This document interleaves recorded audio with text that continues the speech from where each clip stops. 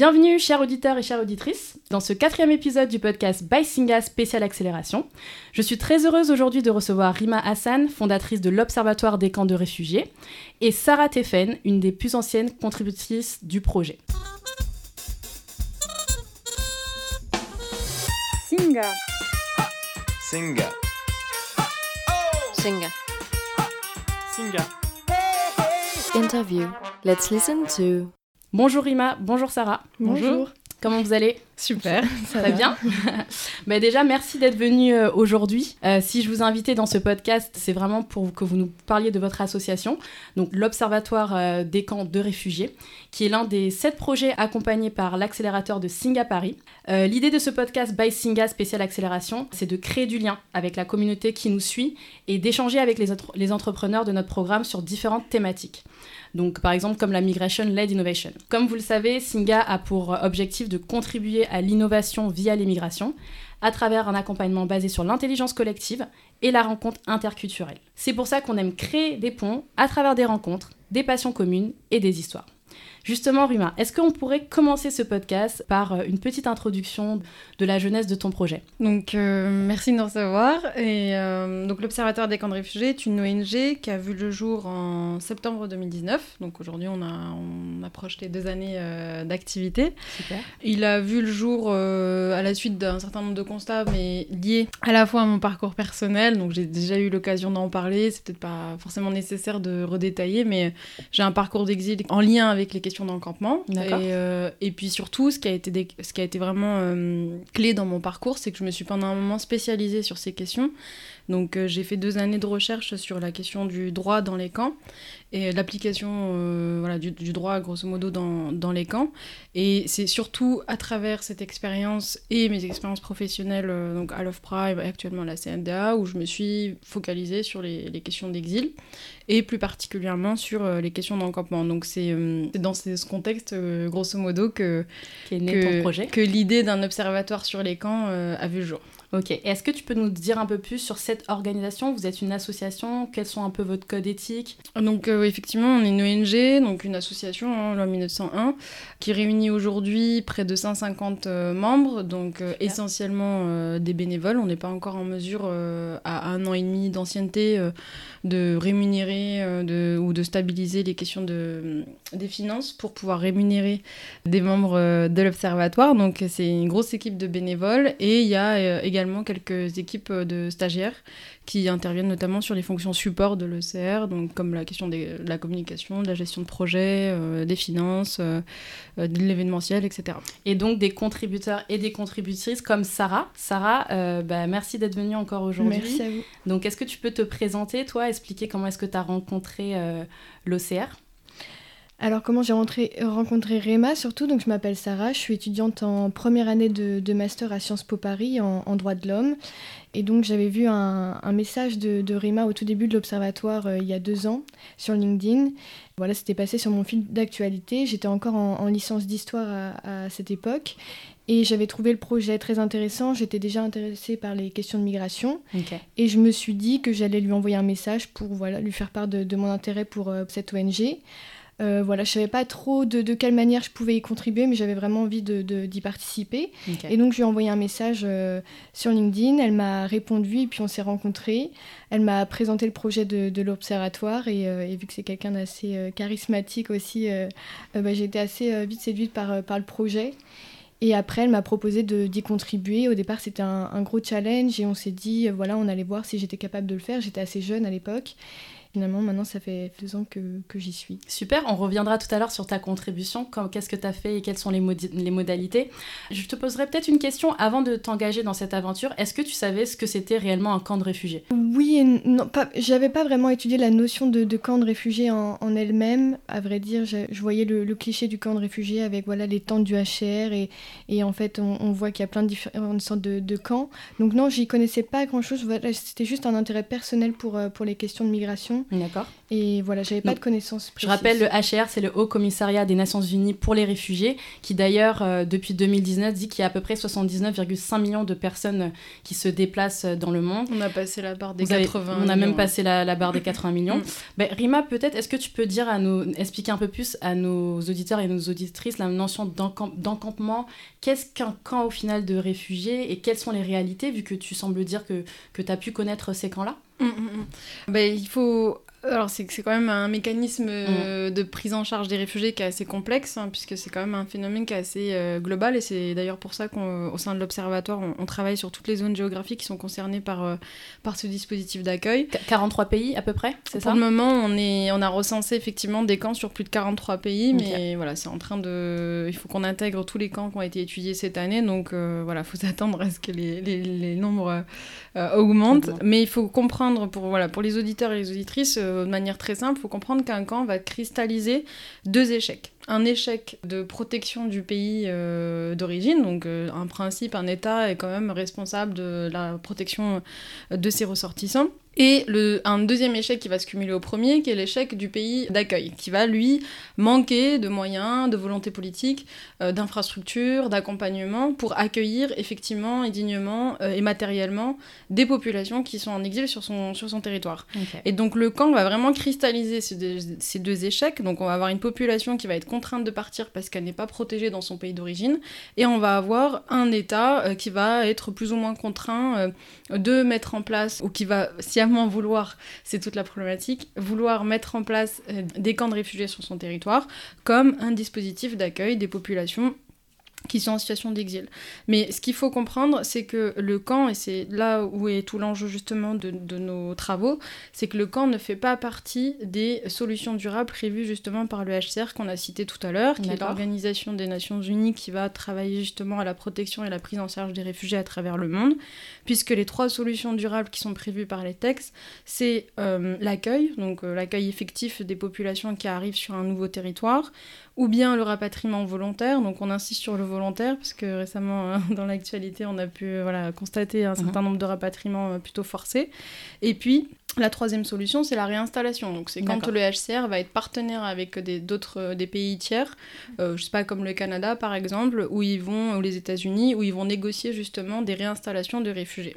Et le camp n'a à aucun moment fait partie justement des solutions qui peuvent être conçues ou pensées comme étant durables.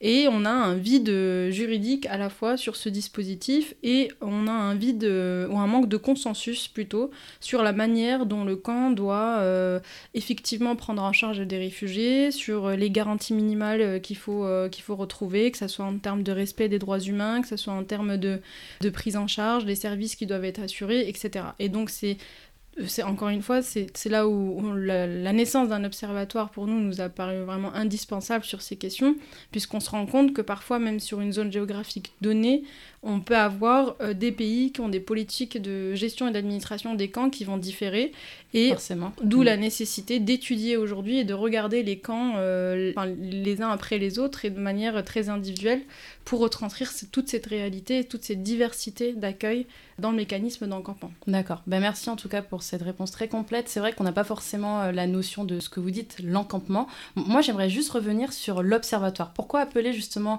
observatoire, et comment est-ce que vous positionnez au final par rapport à ces autres institutions qui sont déjà existantes? C'est vrai que la terminologie de ce projet, ça a fait l'objet quand même d'une longue réflexion. On voulait quand même un nom qui retranscrive le positionnement de cet observatoire, et qui est justement un positionnement neutre, apolitique. Vous êtes un acteur indépendant de contre-pouvoir, c'est ça? Totalement. C'est-à-dire que nous, à aucun moment on a vocation à être financé ou accompagné par des États sur justement nos travaux d'observation ou nos travaux de terrain. C'est aussi pour ça qu'on n'est toujours pas aujourd'hui massivement, disons, financé, ou on n'a pas parce qu'on cherche vraiment pas à avoir des partenariats étatiques. Ok. Ou d'instances qui sont financées également par des États. Donc tout le positionnement de cette ONG, on le voulait neutre, on le voulait apolitique, on le voulait indépendant, et effectivement le terme de contre-pouvoir s'inscrit totalement dans cette dynamique-là, et effectivement après réflexion, et puis après avoir positionné un peu tous les noms possibles qu'on pouvait donner à ce projet, le terme observateur nous a paru le plus fidèle à ce positionnement. peut-être nous rappeler vos missions, vos 3 missions principales. Les 3 missions, elles correspondent aux 3 constats en fait. On a vraiment pensé l'observatoire pour que ça soit un projet qui réponde à des problèmes, et je pense qu'un projet est pertinent que quand justement il se positionne dans une réflexion de résolution de problèmes, donc que ce soit une start-up ou que ce soit une ONG ou une association. Donc on a vraiment voulu aussi rentrer dans cette dynamique. Donc avant même de penser les missions, on a d'abord fait le constat des problèmes ou des lacunes sur les questions d'encampement. Donc voilà, pour que ça soit assez fluide en termes de compréhension aussi pour les auditeurs et les auditrices. Donc je vais citer les 3 constats et puis je vais citer les 3 missions de façon à voir comment est-ce que les missions qu'on a mis en place tentent justement de répondre à ces constats. Donc le premier constat qu'on a pu faire sur la question de l'encampement, c'est un manque d'information assez global. Aujourd'hui, enfin là pour parler d'anecdotes, mais j'invite les personnes qui peut-être nous écoutent à se tourner vers celles et ceux qui connaissent, qui sont plus ou moins investis sur les questions de migration, et leur demander de citer, je sais pas, 5 camps de réfugiés à travers le monde ou de les localiser ne serait-ce que sur une carte. On va très vite se rendre compte qu'on a... difficile. Tous, c'est très difficile. Parce que ces données n'existent pas aujourd'hui à l'échelle mondiale, c'est-à-dire qu'on a des acteurs qui travaillent sur les camps, qui communiquent sur les camps, mais toutes ces données ne sont pas rassemblées et on les retrouve... on a du mal à avoir une vue d'ensemble justement sur ces questions, ce phénomène d'encampement. Sarah, je te vois hocher la tête, tu confirmes oui, ce manque d'informations ? Cet été, on avait organisé des quiz et j'y avais participé également, et il fallait localiser des camps de réfugiés dans le monde, voilà, sur la map du monde. Et c'est vrai que j'ai eu des facilités pour localiser les camps du Moyen-Orient parce que je travaille sur cette région, mais après c'est vrai que le reste devenait un peu plus flou et plus compliqué, donc je confirme cette information. Cette information-là, d'accord. Oui, donc voilà, c'est vraiment un constat qui est assez global. Donc le manque d'informations et le manque de données sur les camps. Donc aujourd'hui, il faut savoir qu'on n'a même pas les données actées sur le nombre de camps qui sont installés à travers le monde, classés par typologie, parce qu'il y a des camps de déplacés internes, des camps de réfugiés, des camps de migrants... Donc il y a différents types de camps même. Bien sûr, final. Oui, tout à fait, en fonction du statut que vont avoir les populations qui y vivent, et en fonction du statut que les États veulent bien leur donner, donc si c'est un camp officiel ou non officiel. Donc pour qu'il y ait un camp soit justement reconnu comme officiel, il faut que l'État ait accepté son installation sur son territoire. C'est qu'à partir de ce moment-là qu'il a un peu cette caractéristique. Donc ça, c'est le premier constat, un manque d'informations assez global et manque de données sur les camps. Et suite à ce constat, quelle est votre solution ? Donc la solution de l'Observatoire, c'est justement tout ce qu'on fait là depuis maintenant plus d'1 an et demi, c'est le travail de recensement des camps et d'études de camps. Donc les personnes qui nous écoutent peuvent très bien consulter le site internet de l'ECR et vous allez retrouver une cartographie sur laquelle on va placer les camps qu'on a pu recenser, et à terme l'idée c'est que pour chacun de ces camps il y ait une étude qui soit faite notamment par nos contributeurs-contributrices. Donc Sarah qui est avec nous aujourd'hui, elle a déjà fait deux contributrices et une 3e cette année. On a hâte que tu nous parles du sujet tout à l'heure. Voilà, mais en tout cas il y en a déjà 2 de Sarah Théfen qui sont publiées sur le site. Et donc voilà, l'idée ça c'est cette manière-là qu'on arrive justement nous à essayer de combler le premier constat et les premières lacunes qu'on a observées. Donc on a vocation nous à recenser les camps, les positionner sur une carte, leur donner une existence géographique. Ça a été fondamental pour nous parce que on s'est rendu compte là aussi qu'il y avait des camps pour lesquels on n'avait même pas de coordonnées géographiques. On a dû parfois les créer nous-mêmes, donc en se positionnement en fonction des villages qui étaient aux alentours, et on pouvait créer du coup des coordonnées géographiques pour les repositionner et leur donner une existence. Et pour la petite anecdote, ça a été quelque chose qui pour moi a été fondamental, parce que moi, pour avoir grandi dans un camp, j'ai toute mon adolescence un peu flouté cet aspect de ma personnalité, de mon identité, parce que j'ai été très régulièrement confrontée justement à cette méconnaissance. Et c'était hyper frustrant pour moi à chaque fois de dire je viens d'Alep, mais en fait pas vraiment à côté d'Alep, dans un camp. Et puis là c'était compliqué à expliquer quand on n'a pas de data, quand on n'a pas d'outils forcément, et c'est pas votre faute forcément. J'ai jamais rencontré quelqu'un, si ce n'est des personnes qui venaient d'Alep ou qui avaient vécu près d'Alep, qui m'a dit mais je vois totalement ce que c'est une érable, et je connais. Donc ça a été très important pour moi pour tous les autres camps qu'on a pu étudier ou recenser, qu'on leur donne une existence géographique qui soit visible et qu'on puisse vraiment intégrer leur existence géographiquement. D'accord.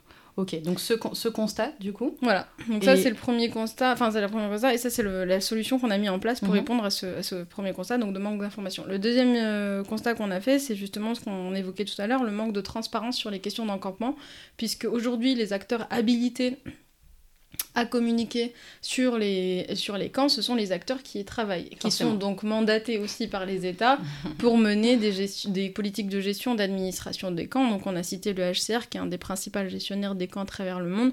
On a également l'OIM, qui se positionne sur des camps de déplacés internes. On a l'UNRWA, qui est l'Office des Nations Unies, qui intervient pour la prise en charge des réfugiés palestiniens dans le Proche-Orient. Puis on va avoir d'autres acteurs, d'autres types de modes de gestion d'administration. Ça va être plus des combinaisons État-ONG, où il ne va pas y avoir un acteur onusien. Donc ça, c'est les réalités d'encampement en Europe notamment. D'accord. Donc, dans tous les cas, vous allez à un moment ou à un autre avoir une implication de l'État dans la gestion des camps, puisque pour qu'un camp, comme on le disait tout à l'heure, soit installé, il faut qu'il y ait des accords de coopération sur les modalités de cette installation du camp sur le territoire national de l'État. D'où cette nécessité de transparence. Et donc on ne peut pas aujourd'hui se contenter des données qui proviennent de ces États, qui ont des partis pris, on le voit nous en étudiant les camps, qui ont forcément des positionnements politiques qui sont parfois en plus problématiques sur la question des réfugiés, et qui vont, faut le dire, trier les informations à communiquer. Donc si vous avez des violations de droits humains, il n'est pas rare qu'elles peuvent être occultées. Okay. De même que s'il y a des dysfonctionnements en interne sur la gestion du camp, ça va être tout sauf être ces acteurs-là qui vont les révéler. Ça va être plutôt des lanceurs d'alerte ou des ONG ou des acteurs humanitaires qui ont pu justement constater ces dysfonctionnements et qui vont les révéler. Okay. Et donc tout le travail de l'observatoire, c'est d'apporter cette transparence. Et donc la mission qui a vocation à répondre à ce constat de manque de transparence, c'est justement les missions de terrain et les consultations de terrain, parce que là on va combiner les deux. L'idée, on aimerait, c'est que quand on aura justement tous les finances possibles et surtout moins de restrictions à cause du Covid, on aimerait pouvoir envoyer des équipes de l'observatoire sur le terrain de façon à produire des rapports indépendants sur ce qui s'y passe et mener des consultations avec des acteurs fiables sur place pour avoir plus de visibilité sur justement les conditions de vie des populations qui sont installées dans les camps. Donc pour l'instant c'est un projet, cette deuxième mission, mais c'est quelque chose qu'il faut mettre en place, qu'il faut préparer j'imagine en amont pour pouvoir... On a commencé les consultations pour Okay. pallier justement à notre incapacité pour le moment d'aller sur place, puisque la situation actuelle. Vu le Covid depuis 1 an, c'est vrai qu'on a été quand même pris de court. Et donc on a commencé malgré tout quand on a besoin pour des... On a commencé malgré tout quand on a besoin pour compléter des contributions, à identifier des acteurs potentiels dans les camps qu'on pourrait contacter, avec qui on pourrait échanger pour compléter justement les données qu'on a sur nos objets d'étude. Toi, ça te plairait, Sarah, de te rendre dans un camp de réfugiés ? Ce serait un peu l'aboutissement de 2 années de contribution. Après, je sais qu'on est nombreux, donc on ne sait pas trop comment ça va s'organiser encore, etc. Mais c'est vrai que ce serait je serais ravie de me rendre sur place. C'est sûr, ça serait l'aboutissement de voir, de pouvoir compléter nos informations, de pouvoir compléter ce que j'ai écrit maintenant il y a 1 an par une visite du camp sur place. Ça serait vraiment incroyable. Ok. Et donc du coup, ce 3e constat et cette 3e solution, pareil, j'imagine qu'il y a un projet que vous êtes en train sur laquelle de travailler. Exactement. Pour les personnes qui nous écoutent, pour que ça soit un peu plus lisible, on avait volontairement voulu mettre en place les 3 missions de l'observatoire sur les 3 premières années et les échelonner, disons, pour nous permettre justement d'avoir toutes les conditions, les meilleures conditions pour pérenniser nos actions.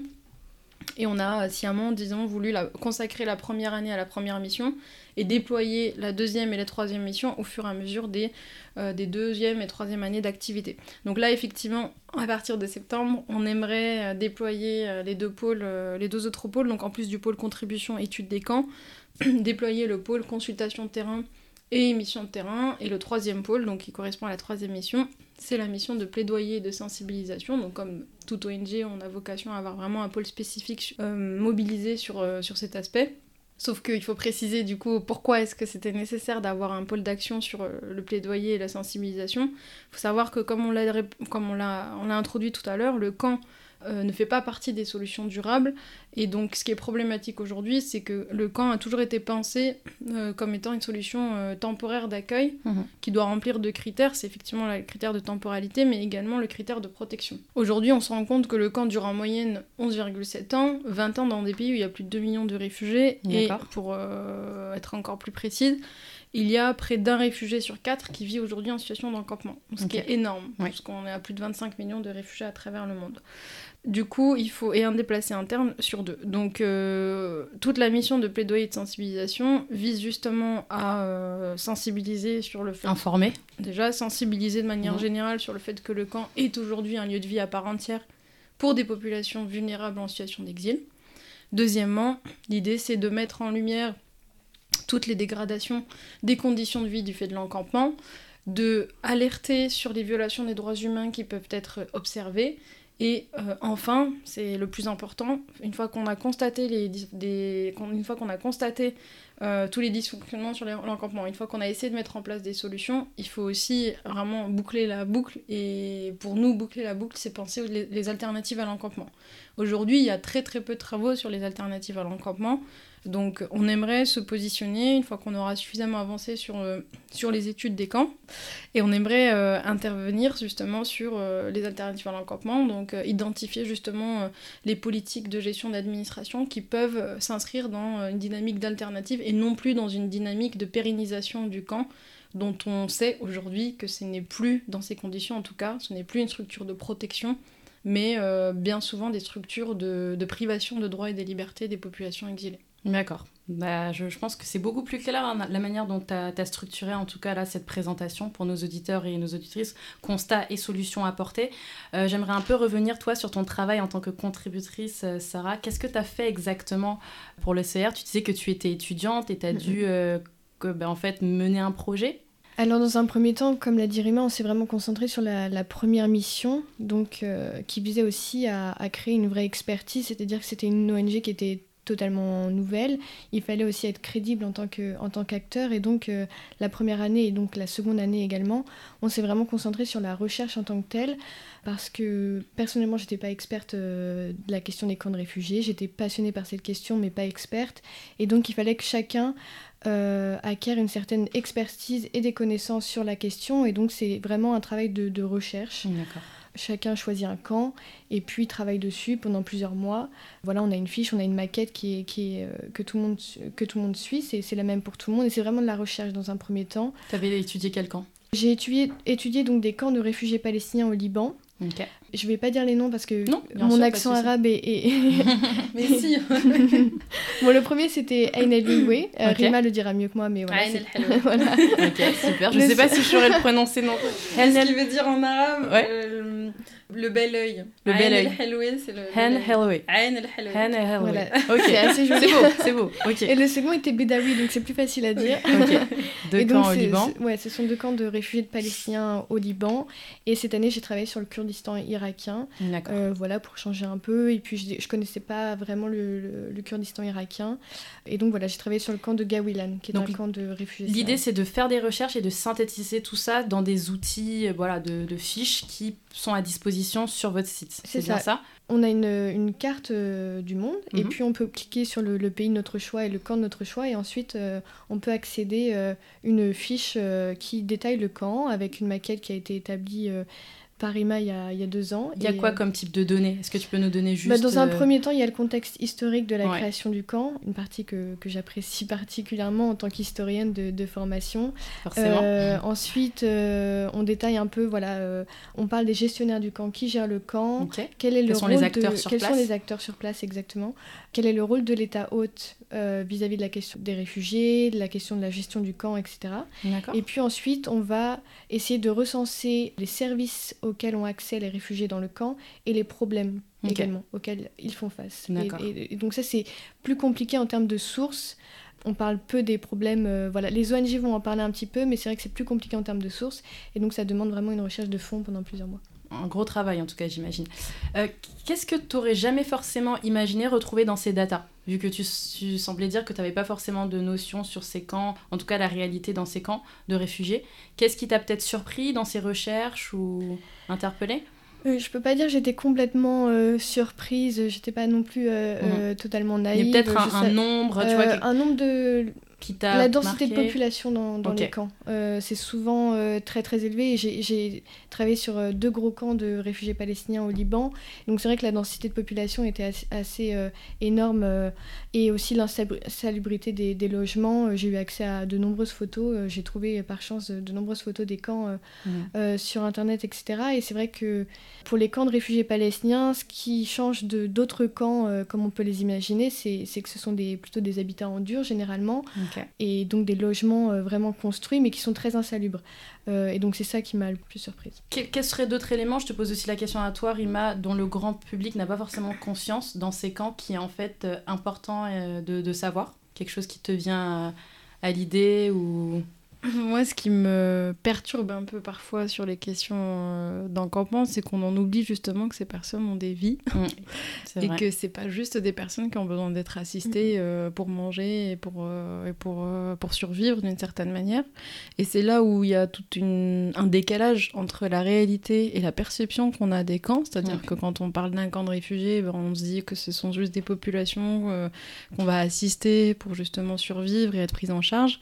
Le temps que ça aille mieux ou qu'elles puissent retrouver une vie normale. Et en fait, on en oublie que leur vie normale, c'est le camp.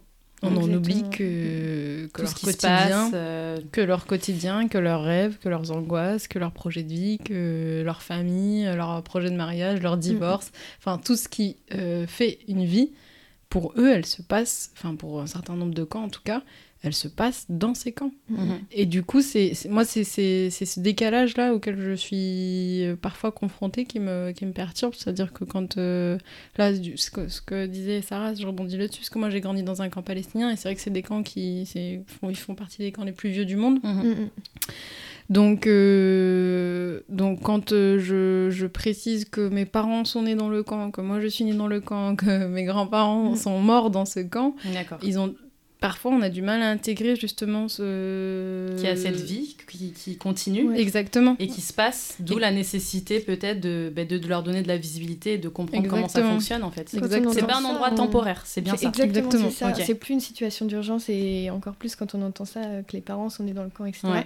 Et c'est pour ça aussi que la question d'alternative au camp, elle est assez compliquée et il faut la voir au cas par cas également parce que quand on parle des réfugiés palestiniens par exemple, il y en a qui sont dans des camps de réfugiés depuis 1948. Bien que les logements soient insalubres, etc., ils ont vécu dans ces camps pendant des années et il faut aussi prendre en compte la volonté de la population et comment ils se voient. Est-ce qu'ils se voient sortir du camp? C'est assez compliqué aussi. Il faut prendre en compte chaque population et chaque camp, c'est assez particulier. Est-ce que tu pourrais peut-être aussi nous parler, en fait, est-ce que tu réalises l'impact de ces contributions que là, tu es en train de faire? Peut-être pas un impact immédiat, mais un impact futur sur peut-être le changement du regard sur ces camps-là? Est-ce que tu réalises? Parce que t'as quel âge, rappelle-nous? J'ai 22 ans. T'as 22 ans, t'as déjà participé à 2 études de camp. 3, voilà. Et est-ce que tu réalises cet impact? Pas vraiment, honnêtement, pas trop. Je réalise l'impact, un petit impact autour de moi parce que j'en parle avec mes proches, avec d'autres étudiants. Qui ont lu peut-être aussi tes contributions? Certains de mes amis m'ont dit les avoir lus. Après, je ne sais pas si... Elle a pas vérifié. C'est déjà un début, un clic. Voilà, ça... mais c'est vrai qu'ils sont de plus en plus... on en parle de plus en plus de ces questions. Ils savent que je suis passionnée. Ils connaissent maintenant Rima, ils connaissent l'Observatoire, etc. Donc ça prend un petit peu d'ampleur. Moi, je ne réalise pas personnellement l'impact que ça peut avoir. Après, j'essaye de discuter avec eux, même juste des appellations. C'est-à-dire qu'on va avoir tendance à regrouper toutes les migrations sous le terme par exemple de migrants. C'est un terme qui revient très régulièrement, ou le terme de réfugié, sans comprendre les différences entre chaque terme. Chaque terme a un impact. Et voilà, j'en parle un peu avec mon entourage, ça reste assez limité, mais voilà, c'est Est-ce l'impact. que tu veux partager là à nos auditeurs et à nos auditrices peut-être justement cette différence entre migrants et réfugiés? Alors, je ne suis pas juriste, donc Rima va peut-être me reprendre, mais réfugié, ça a vraiment un sens juridique. Ça a été défini par la Convention de Genève de 1951, puis des changements avec le protocole additionnel de 1967. Okay. Et voilà, le terme de migrant, c'est un terme qui est différent. Il y a on va dire des règles, des conditions à respecter pour obtenir le statut de réfugié. On va aussi le confondre souvent avec les demandeurs d'asile qui demandent dans un premier temps le statut de réfugié mais qui ne l'ont pas officiellement. Puis le terme de migrant, les migrants ne correspondent pas normalement aux conditions requises par la Convention de Genève de 1951. Voilà, souvent on va c'est deux mondes assez différents. C'est un terme politique, politique. migrant, c'est-à-dire qu'on a une connotation politique, alors que l'approche autour de la question des réfugiés, elle est plutôt justement autour de la protection, et on rappelle aussi la situation de vulnérabilité des populations qui sont en demande d'exil. Et utiliser sciemment le terme migrant, qui veut tout rien dire en plus, et qui est très englobant, ça renvoie en tout cas dans l'imaginaire collectif qu'on est un peu envahi par un groupe, avec toute l'actualité. Par un groupe de migrants et alors le que... terme est très politique, voilà. alors que justement, chaque personne qui décide de migrer, migre pour certaines raisons.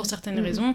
Et puis effectivement, il y a ceux qui sont en quête d'asile, il y a ceux qui sont peut-être là pour des motifs économiques, mais je vois pas en quoi mourir de faim est moins grave que pour d'autres persécutions d'ordre politique, par exemple, qui rentrent dans la Convention de Genève. Mais voilà, tout ça pour dire qu'il y a quand même aussi une récupération politique des effets de migration qui est assez dramatique aujourd'hui. Donc on a souvent parlé de crise de migration, alors qu'en réalité c'est plutôt une crise d'accueil. D'où l'intérêt de faire de la sensibilisation pour bien clarifier ces termes-là. Et j'allais te demander, quelle a été, en fait, pourquoi est-ce que tu as choisi Sarah pour rejoindre ton équipe à l'époque? Est-ce qu'il y a une importance un peu de porter la voix, grâce en tout cas à la voix des jeunes, de porter ces discours tels que les migrations, les camps de réfugiés? Moi, j'ai déjà eu l'occasion de lui dire à Sarah, mais je vais lui redire. C'est vrai que j'ai été un peu hésitante au début parce que... au début, j'étais seule à m'occuper des recrutements, etc. Maintenant, on est... C'était long. T'es passée entre les filets. Je sais qu'à l'époque, t'avais beaucoup d'entretiens. Elle était demandée, ok. Donc ça demandait du temps, quoi. En fait, chaque nouveau membre, je passais le temps d'un petit café avec. C'était un peu c'était le process de recrutement, quoi. Okay. Donc, du coup, voilà, Sarah, pareil, je la rencontre, on se prend un café, on discute. Et c'est vrai qu'au début, j'étais un peu réticente parce que je m'étais dit, elle est un peu jeune, elle n'est pas assez avancée dans ses études. Et dans l'idéal, dans le profil des contributeurs, je visais plutôt des personnes qui étaient en train de finir leurs études. D'accord. Et qui avaient au moins une petite formation, qui avaient fait un mémoire sur les questions de migration, qui avaient une sensibilité ou qui avaient fait du terrain.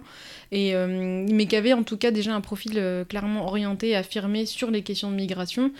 Parce que, comme beaucoup, j'avais aussi peur qu'on nous renvoie cette étiquette d'illégitimité, si on avait justement des profils qui n'étaient pas au moins sensibilisés. Alors on n'est pas expert avec un master, je prétends pas l'être moi non plus, mais au moins sensibilisés à ces questions, qui ont déjà traité ces questions dans le cadre de leurs études, de leur formation ou leurs expériences de terrain. Et du coup, Sarah, je la rencontre, c'est vrai qu'elle est pas du tout avancée dans ses études, mais par contre, elle est incroyablement passionnée et sensibilisée. Et le profil de Sarah, c'est il y en a d'autres, mais c'est un des profils avec lequel j'ai aussi le plus accroché, ne serait-ce que humainement. Et quand on sent en fait qu'on est face à des personnes qui sont humainement touchées et investies sur les questions de migration, ça vaut pas 1000 diplômes, mais c'est pas la question. Mais en tout cas, on sent une vraie curiosité sur ces questions. Et parfois, cette curiosité donne plus d'élan que des doctorats, quoi. Donc là, on s'est rendu compte avec Sarah que ses contributions sur les camps palestiniens, tout l'aspect de contexte d'installation des camps, l'aspect historique, le contexte historique d'installation des camps, a été tellement bien fait, tellement bien rédigé. Elle a su apporter une vraie valeur ajoutée au final. Mais c'est surtout que c'est devenu la référence du coup pour les camps palestiniens. La référence. Si. Tu fais partie du pôle du coup Afrique. Tu es la référence. Pôle Moyen-Orient. Non, je suis pas référente. C'est juste. Non, mais en fait, c'est toute l'étude qu'elle a faite sur le contexte d'installation des camps palestiniens. Donc, elle le disait tout à l'heure, c'est quelque chose qui la passionne particulièrement parce qu'elle a une formation en histoire. Et c'était tellement bien rédigé, tellement bien présenté que du coup, on a demandé aux autres contributeurs qui travaillent sur les camps palestiniens de s'inspirer ou de pouvoir reprendre justement la présentation qu'elle a faite du contexte d'installation, parce qu'en fait quand on travaille sur les camps palestiniens dans la région, ils sont globalement, en tout cas pour le même pays, sur le Liban, ils ont tous été installés globalement dans le même contexte historique, donc après la Nakba, donc l'exode palestinien de 1948, donc tout le contexte historique en fait était le même, et donc on a demandé aux autres contributeurs de s'inspirer ou de reprendre les éléments qui ont été rédigés par Sarah. Plutôt honorable. Oui. Ouais, donc tout ça pour dire que voilà, malgré les petites réticences du début, elle a fait des contributions quelque chose finalement de positif. Et comment est-ce que toi tu as géré un peu ta vie étudiante et justement ton engagement auprès de l'OCR? C'est quelque chose qui te demandait beaucoup de temps? Est-ce que tu peux un peu nous raconter ça? cette petite Alors la phase. première année, donc j'étais la en première année de année. césure, donc j'avais plus de temps qu'un étudiant normal, on va dire. Mais ça m'a demandé beaucoup de temps parce qu'aussi on n'avait pas de modèle. C'est-à-dire que c'était la première année, voilà, on partait un peu de zéro, on avait la maquette pour suivre la maquette, etc. Mais voilà, on ne pouvait pas s'inspirer de contributions précédentes, etc. Donc j'ai passé pas mal de mois dessus. Et puis en termes de rédaction, etc., je voulais vraiment que ça soit parfait. C'était ma première contribution. Justement, c'était un challenge, j'étais jeune. Je savais que beaucoup de membres de l'équipe étaient déjà dans la vie active. Certains avaient des doctorats, etc. Donc c'était assez stressant. Et donc j'ai voulu vraiment faire de mon mieux pour rendre quelque chose de presque parfait, ou du moins vraiment correct.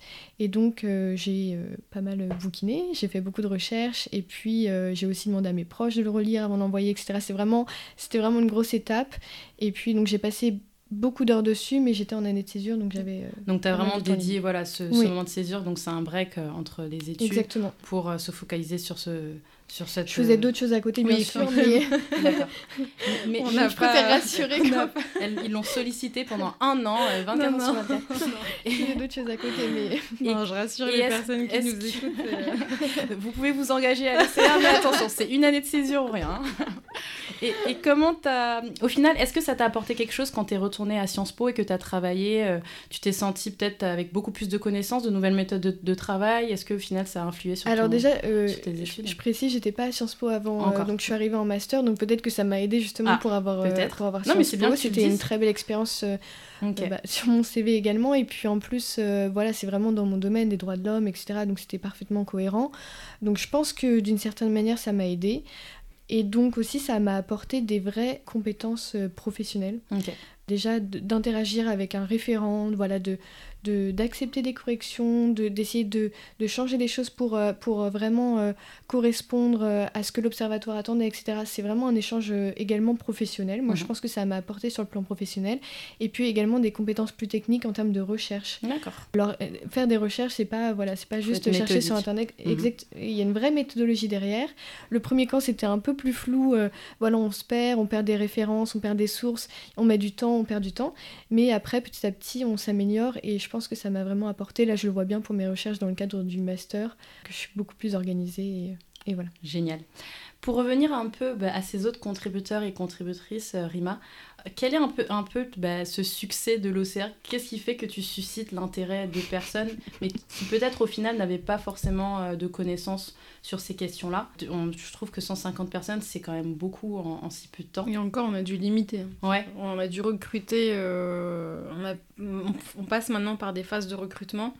Et on est obligé de filtrer les CV, c'est-à-dire qu'on ne prend pas toutes les personnes qui nous contactent. Donc demain, si j'ai envie de m'engager, de le faire, Faut passer un c'est entretien. boire un café, entretien, d'accord. Mais voilà, c'est quoi le secret un peu de cette mobilisation? Je pense modestement, parce Oui. que voilà, on est très content et on a peur aussi parce qu'il faut quand même réussir à suivre la cadence, sachant que encore une fois, on n'est pas rémunéré et on n'est pas à temps plein dessus. Donc moi, comme beaucoup d'autres, je travaille à temps plein à côté. Donc voilà, parfois j'ai un peu peur de ne pas être capable de suivre la cadence en termes d'évolution de l'observatoire, mais en même temps il faut vraiment s'accrocher parce qu'on a plein de choses à faire et on est tout au début. Mais je pense modestement que ce qui suscite un peu l'intérêt, c'est le caractère un peu inédit justement de l'observatoire. C'est qu'on est vraiment la première organisation qui travaille sur les questions d'encampement sous ce volet-là, Ok. qui rentre dans une dynamique justement visant à répondre à des constats qui sont avérés, quoi, des constats sur les questions d'encampement. Et je pense aussi que c'est l'approche, c'est-à-dire qu'on a une approche où on n'a pas vocation à se positionner politiquement, on n'a pas vocation encore à être clivant, et se positionner justement comme un observatoire qui a vocation à faire des études, à recouper un maximum de données. Je pense que c'est un environnement qui est très propice pour justement tout tout le profil, on a beaucoup de profils, en tout cas dans nos contributeurs et contributrices, qui sont en fin d'études et qui font des recherches ou qui sont... l'année dernière, on avait fait un questionnaire ciblé un peu sur ça, et on s'est rendu compte qu'on avait plus de 85% des membres de l'Observatoire qui travaillaient ou qui avaient travaillé sur les questions de migration. Donc c'est soit via leurs études, soit via leur profession actuelle, soit via des stages, du terrain, etc. Okay. Donc voilà, je pense que l'approche,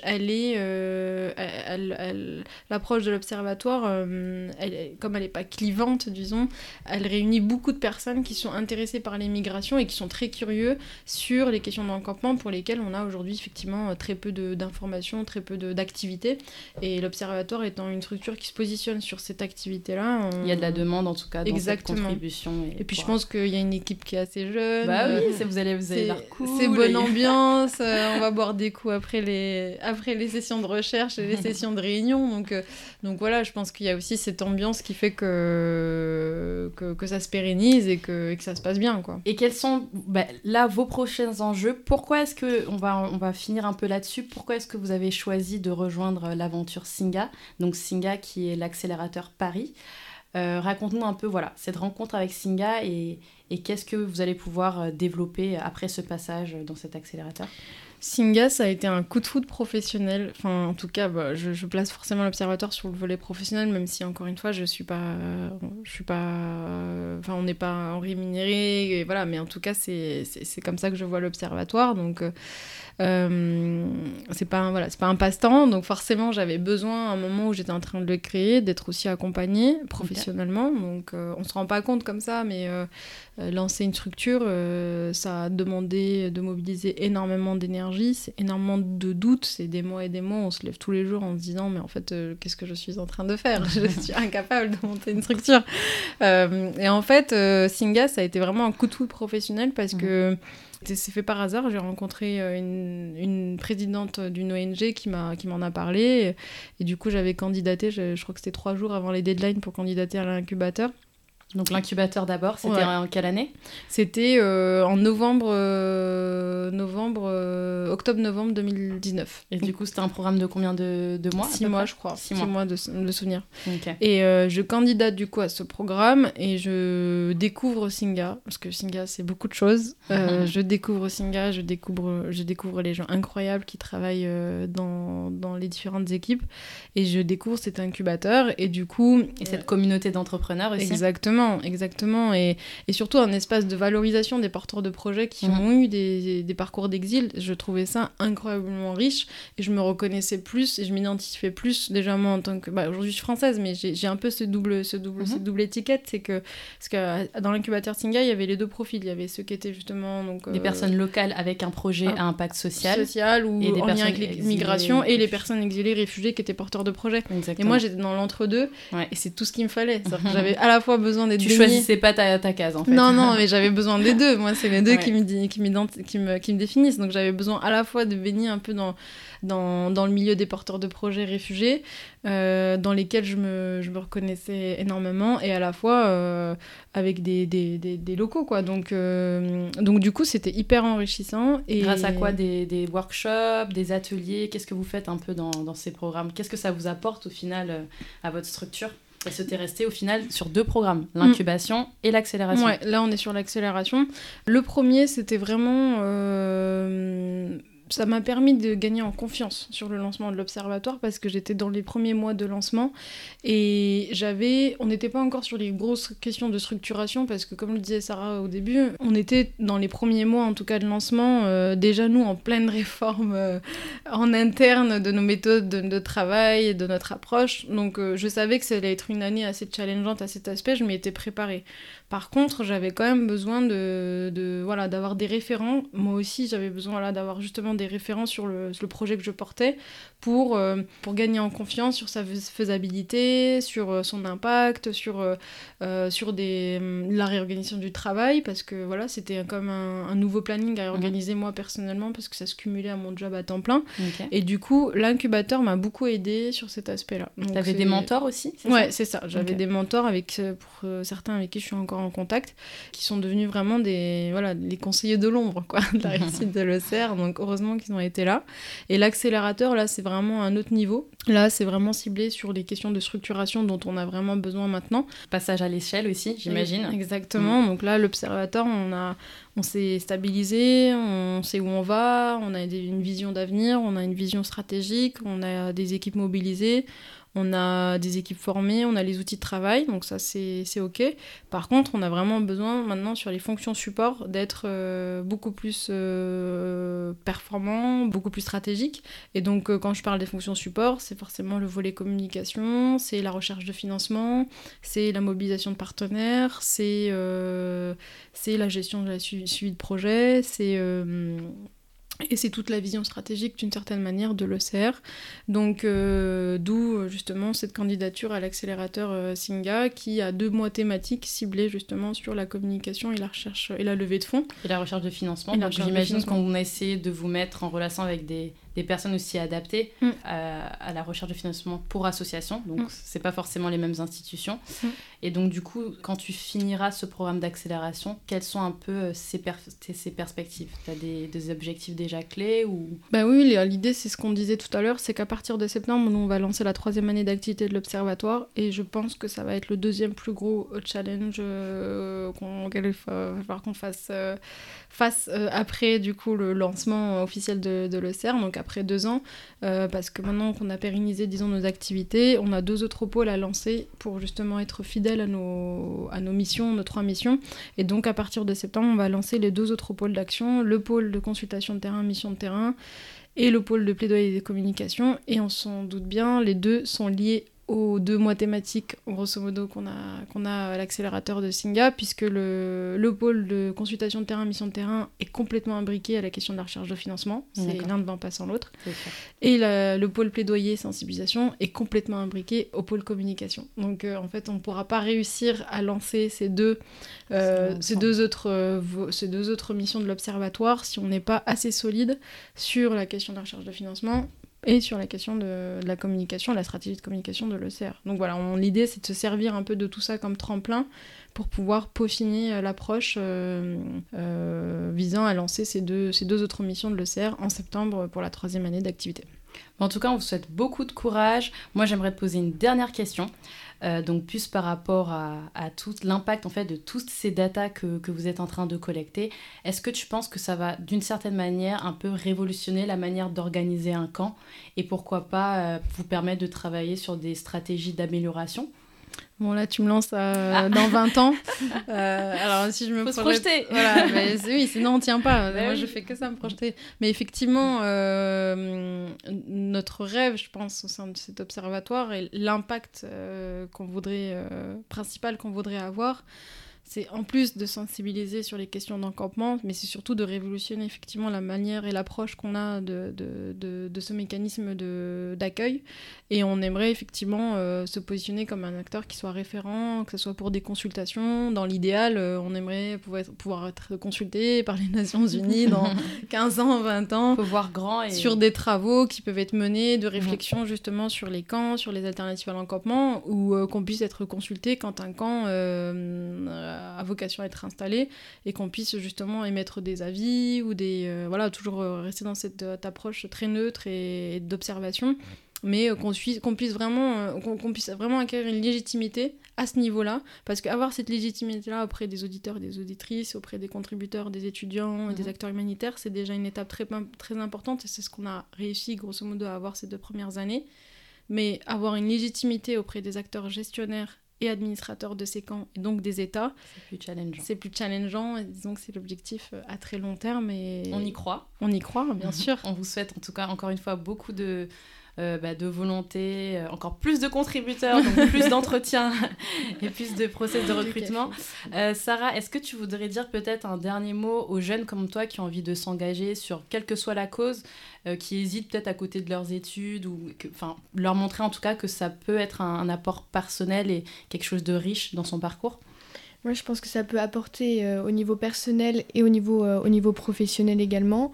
Et je pense qu'il faut trouver le bon compromis, trouver une organisation, donc là, l'Observatoire, qui nous laisse du temps, qui nous laisse travailler en autonomie. C'est bien de s'intégrer et de s'engager tout en gardant du temps pour soi également et tout en ayant le temps de bosser ses cours à côté sans pour autant être sous pression, parce qu'il faut vraiment garder du plaisir quand je parle pour l'observatoire notamment, quand on fait des recherches et si la contribution nous demande trop de temps, au départ on devait faire 2 contributions, etc. C'était plus compliqué à gérer au niveau du temps. Là je pense que l'observatoire a vraiment trouvé le bon compromis, pouvoir s'engager tout en gardant du temps au niveau personnel et au niveau professionnel et au niveau des études. C'est parce que maintenant on a une seule contribution par membre à l'année, donc ça nous permet nous d'avoir un suivi qui soit plus intéressant auprès des contributeurs et des contributrices, que ce soit en termes de correction, d'avoir plus de temps pour peaufiner et perfectionner les contributions. Et surtout, ça a permis aux contributeurs et aux contributrices, comme le disait Sarah, de ne pas être sous pression et de faire cette contribution, d'être concentré tout au long de l'année sur un seul et même sujet et de pouvoir vraiment la rendre en très bon état à la fin de l'année et pas être frustré par le temps, parce que la première année, c'est vrai qu'on était à 2 contributions par membre. Et vous avez su ajuster et adapter ça en fait aux besoins. Exactement, et puis de garder les contributeurs sur le long terme aussi. Parce que trop de pression d'un coup, ça peut faire peur et voilà, au moins on s'engage sur le long terme. Chaque année, de toute façon, ce qu'on fait, c'est qu'on essaie vraiment de consulter les contributeurs sur leur expérience de contribution. C'est ce qu'on a fait la première année. On avait diffusé un questionnaire en leur demandant de nous faire un retour sur la charge de travail qui leur avait été demandée, sur les outils qui avaient été mis en place, qui étaient mis à disposition, sur l'organisation, sur le suivi, sur les réunions, sur le management en interne, sur les projections. Vraiment, ça a été un questionnaire assez complet et c'est sur la base justement des réponses qui ont été apportées par les contributeurs et les contributrices qu'on a pas tout, mais on a repensé justement la charge de travail, les plannings de réunion, le suivi, le management, en essayant de tenir compte de leur retour.